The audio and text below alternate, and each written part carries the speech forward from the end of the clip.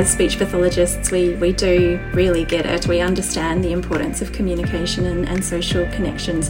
And it's important to learn that how one way of treating or working with a client isn't necessarily going to be what works for another client in a different state or from a different tribe. If we've got assessment findings that are robust, then we don't have to make any presumptions. And I strongly believe in the value and worth of what we do and the difference we make. Hello, and welcome to Speak Up, Speech Pathology Australia's podcast. Each week, we feature a conversation about an area or topic related to all things speech pathology. Let's hear what this week's contributors have to say. Welcome to this week's Speak Up podcast of Speech Pathology Australia. I'm Gail Mulcair, the CEO of Speech Pathology Australia, and earlier today I was really thrilled to be speaking with Craig Gear, the Chief Executive Officer of OPAN, which is the Older Persons Advocacy Network. Craig will expand on the role and purpose of OPAN, but briefly, it's a national network of state and territory organisations that provide advocacy, information and education services for older people across Australia. Craig's been the CEO of OPAN since 2018 and has over 20 years' experience as a healthcare consultant, working in senior management and within the health sector. Craig's passion is working towards a better level of healthcare for all Australians and internationally. Flowing from his background in nursing, Craig is passionate about connecting and improving the health system for all Australians and also has previously held positions on a number of non-government organisation boards. He was the inaugural chair of OPAN and the previous chairperson of Seniors' Rights Service in New South Wales. As CEO of OPAN, Craig and his team support consumers and their families to have access to strong advocacy for services across the aged care system and to have their rights upheld. OPAN espouses a human rights approach to aged care, which has a very strong alignment with the speech pathology profession in advocating that effective communication and safe swallowing are fundamental human rights. So we're really delighted to have this chat with Craig and to explore current issues and mutual interests, particularly on the back of the Aged Care Royal Commission and the recent government response to the Commissioner's recommendations. And it was good to discuss how our collaborative efforts might help to ensure the needs of older people with communication and swallowing difficulties are met. Let's take a listen. Craig, thanks so much for joining us today and welcome to Speak Up. Thank you. Good to be here today. Perhaps we can start by you telling us about the role of the Older Persons Advocacy Network and your thoughts on the current top priority areas for consumer advocacy in aged care. Yeah, I'm a bit of the newbie around here, I suppose, into the aged care sector. My background's in health and health consulting, and I worked for PricewaterhouseCoopers in their health consulting business. Before that, I worked in the prison system. So coming to the world of advocacy did come from a little bit of working with vulnerable populations, and we did work with mental health and in the HIV sector. Mm-hmm. Yeah. But I stepped onto the board of what was Seniors' Rights Service, and they were an organisation that had been delivering aged care advocacy for the last really 25, 30 years. So advocacy has been around for quite a while, and the program has been there. And an aged care advocate is that person that sort of walks beside an older person and their family to help them to have their voice heard, mm-hmm. and to have issues that they might be having with the aged care system brought to the attention of the aged care provider or the other parts of the system, and to how to get those issues resolved. Yes. And we talk about that an advocate is a person that walks beside that person. Ideally, we work behind them because we've given them the power and the skills to walk themselves and raise their voice themselves, and that confidence, and that there's not going to be consequences for them complaining or raising an issue. But sometimes people feel that they want someone there beside them to do that. Yeah. And then we also talk about them walking in front, where that sometimes people are just too fearful, or they're vulnerable, and they want someone to actually go out and go into bat for them. So that's what we do, is to try and get those issues resolved. So we have 9 member organisations that came together in 2017 to, I suppose, look at how we consistently deliver to as many people, older people as possible across the country, to make sure their rights are known, their rights are upheld and their voice is heard. And that's absolutely really critical, isn't it? And as you said, it's really important that people are feeling empowered to be a self-advocate if they can, but if they can't, that they're being supported in terms of their particular needs and their rights. The work of OPAN sounds particularly relevant for the people that speech pathologists work with, given that those with communication and swallowing difficulties are a particularly vulnerable group. We often talk about communication difficulties being a silent or invisible disability. People have no voice, if you like. They're not able to express their views and concerns, or not easily, and often have no means to complain if they're not happy with the services they're receiving. And this places them at a really great disadvantage and can leave them open to abuse and neglect. And we know that the older person may have limited speech pathology services for an acute swallowing difficulty, but it's even less likely that the elderly, particularly when they're in residential care, will receive supports and strategies to assist with their communication needs. Speechies are often needing to be the voice of their older clients, but it certainly seems that clearly we've got an ally in OPAN in supporting a person's or their family's advocacy needs. So Craig, what do you feel would be OPAN's advice to our members in Speech Pathology Australia about how best to support their clients' access to advocacy, either through OPAN or other avenues? Yeah, so I mean, one of the great things about OPAN is that we have around about the moment 80 to 90 advocates out there on the ground doing that individual support, information provision and education to older people, their families and representatives.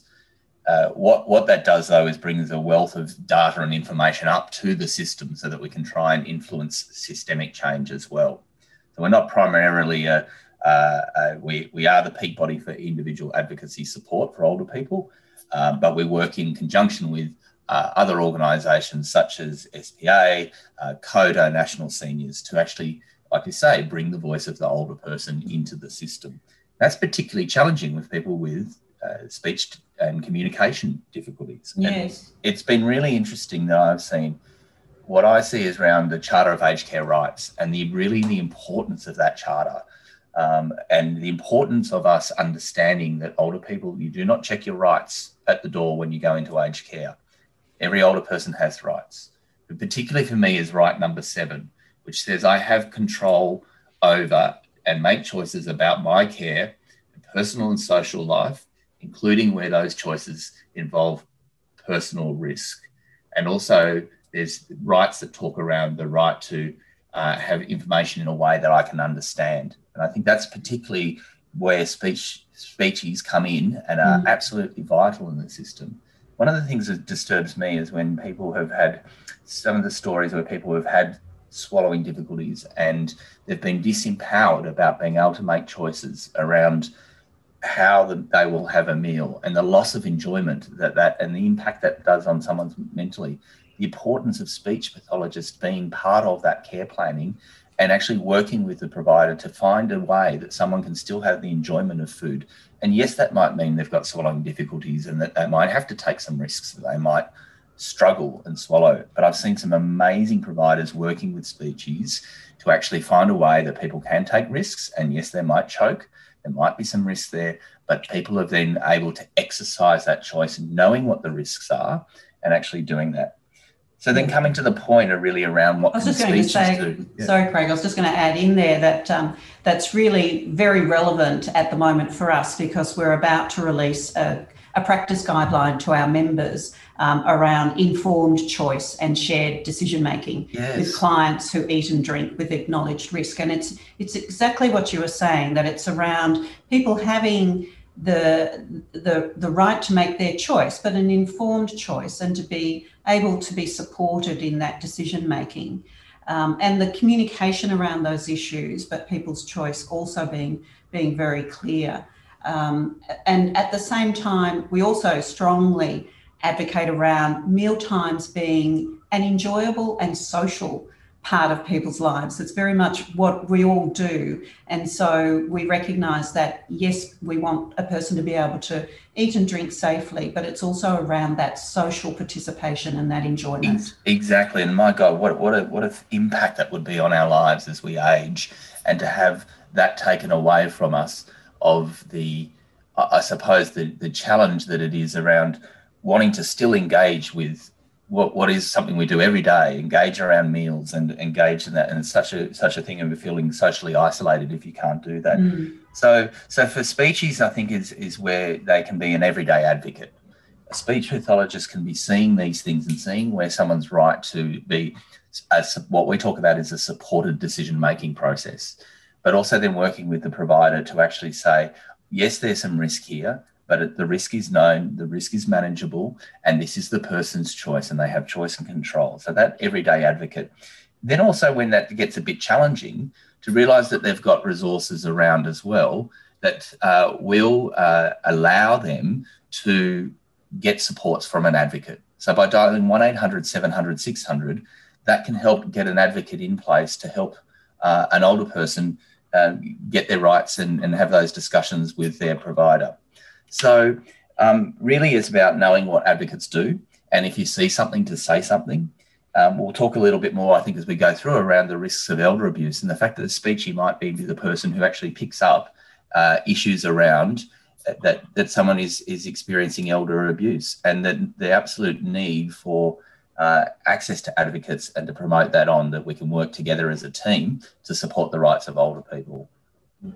Thanks, Craig. Yes, and we will have a chat about that because, as you know, we've been very involved in that e-learning program for health professionals around elder abuse. So let's have a chat about that too in a moment. But I was just interested in following up on your comments around the Australian Charter of Aged Care Rights. And just again, I know that OPAN has a very strong platform around protecting people's rights. And again, Speech Pathology Australia is quite aligned with that, in that we argue that communication is a basic human right.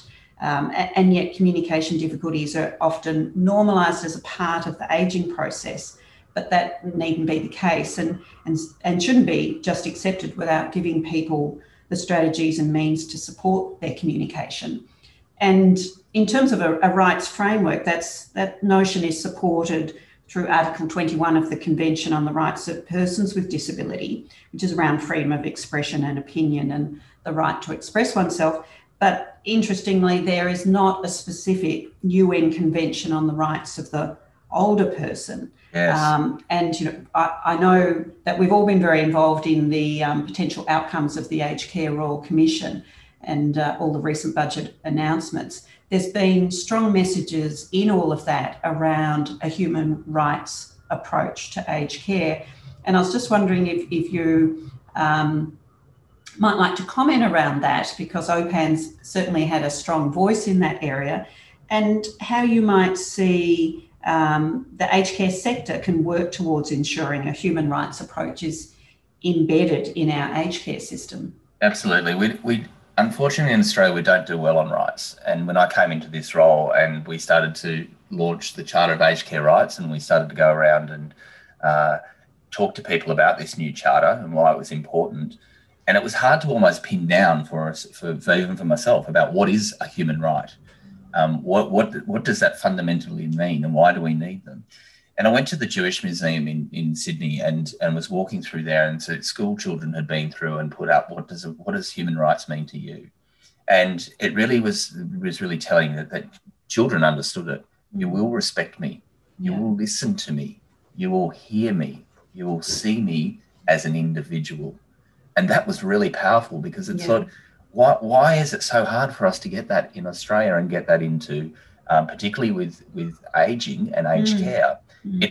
But it seems to be, if we could get those things into an Aged Care Act, that fundamentally the legislation itself won't drive the change, but it will be the bedrock for change. Yeah, absolutely. So having an Aged Care Act that is framed and embeds human rights and the rights of older people to be respected, to be listened to maintain their choice and control, is something we just absolutely have to have in Australia.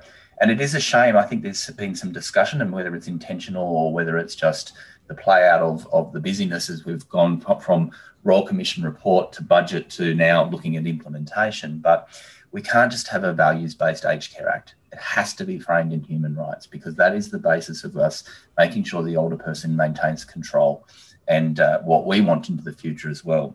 So I think we're going to have to fight. We're going to have to fight and push for this. Absolutely, because it really is around maintaining people's dignity and respect and having the right to exercise their choice and control and to have a say in how they are being supported and treated in the aged care system. So I totally agree with you. And just going back to your comment around children might understand their rights, we actually do have a UN Convention of the Rights of the Child as well, correct, but we just don't have that at the other end of the age spectrum.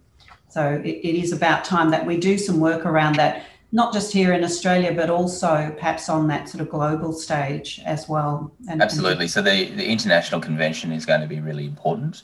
But what we do here in Australia is actually probably more important. One of the pleasing things for me is the National Aged Care Alliance met recently, and across the 4 constituency groups of aged care providers, consumer organisations, health and allied health professional associations, and the unions, everyone was talking about human rights. So that's really pleasing that it's becoming into our lexicon now to talk about human rights within aged care, and the Royal Commissioners saw that as fundamental. But I think we're going to have to push and bring society and community along about why this is important and why we have to have this in the new Aged Care Act. And in practice. I think that's the other thing.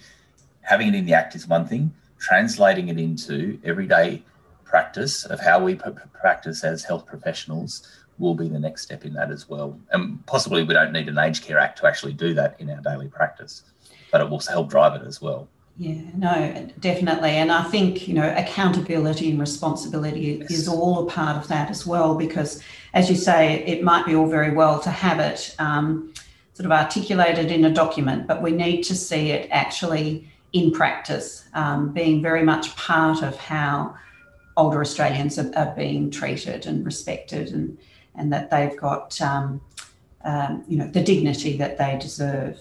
So certainly the Aged Care Quality and Safety Commission has an important role in that as well, in terms of being able to evaluate and monitor, are people's rights being protected? Correct. And one of the exciting things we're doing is actually, sounds a bit geeky and silly, but we're building into our data systems the 14 statements from the Charter of Aged Care Rights, so that when people call us, we can actually go, what right of the person is being breached here? Because we actually need a Charter of Aged Care Rights that's actually enforceable as well.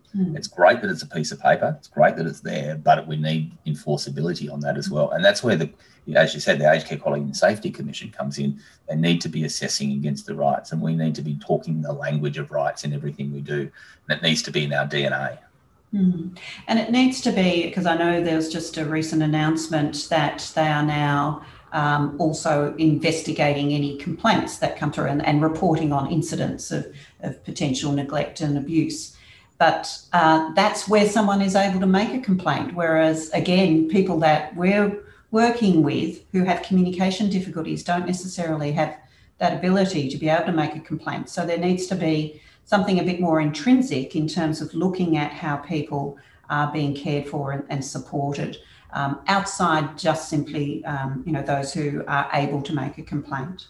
Exactly. Those people that are vulnerable who don't have a voice. We need to find the other ways that speechies are really good at, of bringing communication tools and alternate communication tools so that people are still part of a supported decision-making process. I'm just wondering too, Craig, in terms of all of the recent work around the Aged Care Royal Commission, and as you mentioned before, the budget announcements and the government response to the Commissioner's recommendations, I think it's fair to say that Speech Pathology Australia feels that the government's response is a real letdown for people with communication and swallowing difficulties. The Commissioners themselves put forward a number of different recommendations, positive ones that we felt potentially do address having improved access to allied health. and particularly some of the recommendations such as 36 and 38. But the government's not given a strong support necessarily for those, perhaps some support or in principle support, but no indication of how allied health services, including speech pathology, will be better funded and made available. So again, I'm just wondering, some other thoughts that you might have, as well as us, all collectively working towards a human rights approach, but other ways that we might be able to work together to get greater traction from the Royal Commission. What are your thoughts there? Yeah, I think it is one of there were some missing pieces of the puzzle. I think there's a number of them. I suppose we have to look at this as a transformation journey, and we are at the starting line in some ways. We've possibly got ahead on some things like restrictive practices and some of the home care packages that have been released, but we've got a long, long way to go. And access to allied health and access, particularly in regional and remote areas, of just the absolute absence of people being able to have equitable access to what is a right to have healthcare and allied healthcare and speech pathology. So fundamentally looking at, and if we can design it for rural, regional and remote areas, then we can solve it for the city. But I think we do need to focus on appropriate access to these services, which we know. Why should someone who lives in a rural area or remote area not have the ability to access a speech pathologist for their swallowing and communication issues? It's just something that we're going to have to keep pushing and pushing and pushing for, and not accept just because it's not in this tranche of the transformation plan that we can't bring it into the upcoming years of what will be a 5 to 10 year journey to transform the aged care system. Yeah, and it's important to have that really clearly articulated in the implementation plans as well. That, as you say, perhaps there's not going to be immediate response in the first tranche, but we need to make sure that there are those plans and not too far in advance, that we need to have some short-term and medium-term goals around that. And as you say, it shouldn't be a postcode lottery as to whether someone is able to access speech pathology services or not. So it shouldn't be sort of around their location. We need to make sure that there's equal access across the whole Australian system. Absolutely, yes. So earlier we mentioned, Craig, some of the education and learning programs that OPAN are involved in. As you know, there's been involvement by Speech Pathology Australia, which has been great, in the e-learning program for health professionals on the abuse of older persons. And it's been great that we've been able to be involved in some of the course curriculum development and also featured in the video resource. We're also keen to be involved in highlighting how speech pathology can support people not needing to be chemically restrained, which I know is another recent education of OPAN. For example, we know that investment in supporting someone to be able to communicate more effectively is a really important strategy needed to reduce the unnecessary use of chemical restraints. So that's an area that you might like to chat about as well, but also whether you've got any further ideas on how we as a profession can provide input and contribute to some specific resources in these areas. Yeah, and I go back to the Charter of Rights again, as I keep doing, because it's kind of, we feel like we're a bit of the custodian of that document, but it is when it's used properly, it is powerful. It was a shame that when we did develop up the Charter, that the right to live free of abuse, of chemical and physical restraint was proposed. It didn't get in there. I think that is something that does need to be enshrined in the new Act and enshrined in the new Charter of Aged Care Rights, or any refinement of it, because abuse and neglect has to be stamped out in Australia. It's hidden. People will see it and not know what to do. Allied health professionals will see this and think, what's going on here? So the role we've been talking about with OPAN is around our education role for preventing abuse of older people. If you see something, you need to say something. You need to get supports in. You need to know what to do, whether that be sexual assault, which is some work we're doing with Dr. Catherine Barrett, or this broader the range of types of abuse. And it's been fantastic to work with Marie Brown and Marie Montgomery in developing up, and Kay Patterson developing up this e-learning package, which is for all health professionals, and we can all learn something out of it. So I really thank Speech Pathology Australia for the time, commitment and expertise you put into this. That sort of thing of translating it into a course that we can learn over time and look at how do we change our practice to be more mindful that this abuse could be going on, but then how to bring resources in to support someone to prevent that going forward, which can be a really tricky issue. Mm-hmm. So looking at that, and then particularly as you talked about, is physical and chemical restraint. If there's better communication mechanisms, if supported decision-making is a fundamental practice that's there, if there's a way for people to look at non-verbal cues and to look at then wrapping around behaviour support around that as well, that means we won't need physical and chemical restraint. Or it will be so limited in emergency uses that we'll be able to see it and we'll be able to monitor it and see when it is appropriate, which will be rare, and when it's inappropriate, and to stamp out that practice. There needs to be more aged care staff to be able to enable that, and there definitely needs to be more speechies to be able to help in that planning as well. So and working together around that and getting resources and getting knowledge out about abuse prevention, restrictive practice prevention, and working together around the resources of advocates to be there as part of that as well is going to be really important. Absolutely. And as you know, communication difficulties in a person will result in significant frustration for them, and often that can be what's underlying their behavioural difficulties. So as well as looking at how a person can be better supported in terms of their communication, it's around looking at what sort of supports from a behavioural point of view can assist in managing that, reducing the need for any kind of chemical or physical restraints as well. Yes, and it takes a whole team, doesn't it, to do that? Yeah, absolutely.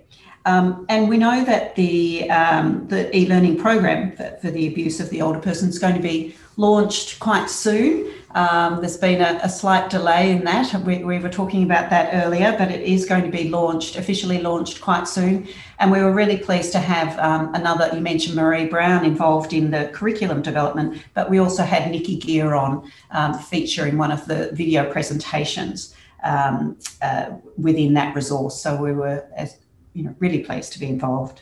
Yeah, so I'd encourage, once that's launched, which we hope is early July, for every member of your organisation to go and look at the great work that SPA has been doing and collaborating with OPAN on that, and go through the training. There'll be something in there for everyone.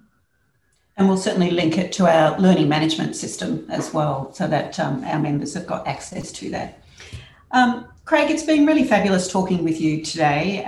Our respective organisations obviously have a very strong alignment in our advocacy efforts, and it'll be great to work closely with you and your team around achieving critically needed aged care reform. And I'm sure our members will be keen to connect up with OPAN to support the advocacy and service needs for their older clients who've got communication and swallowing difficulties. As we said before, communication is a basic human right, and SPA and OPAN have the same intentions and objectives in protecting the human rights of our older Australians. So, Craig, thanks once again for taking the time out of your busy schedule. Enjoy the rest of the day, and I'm sure we'll speak again soon. Thank you. Thanks for having me on today. Thank you. We hope you enjoyed this week's conversation. Remember to subscribe to the podcast and share it with your colleagues. Thank you for listening, and bye for now.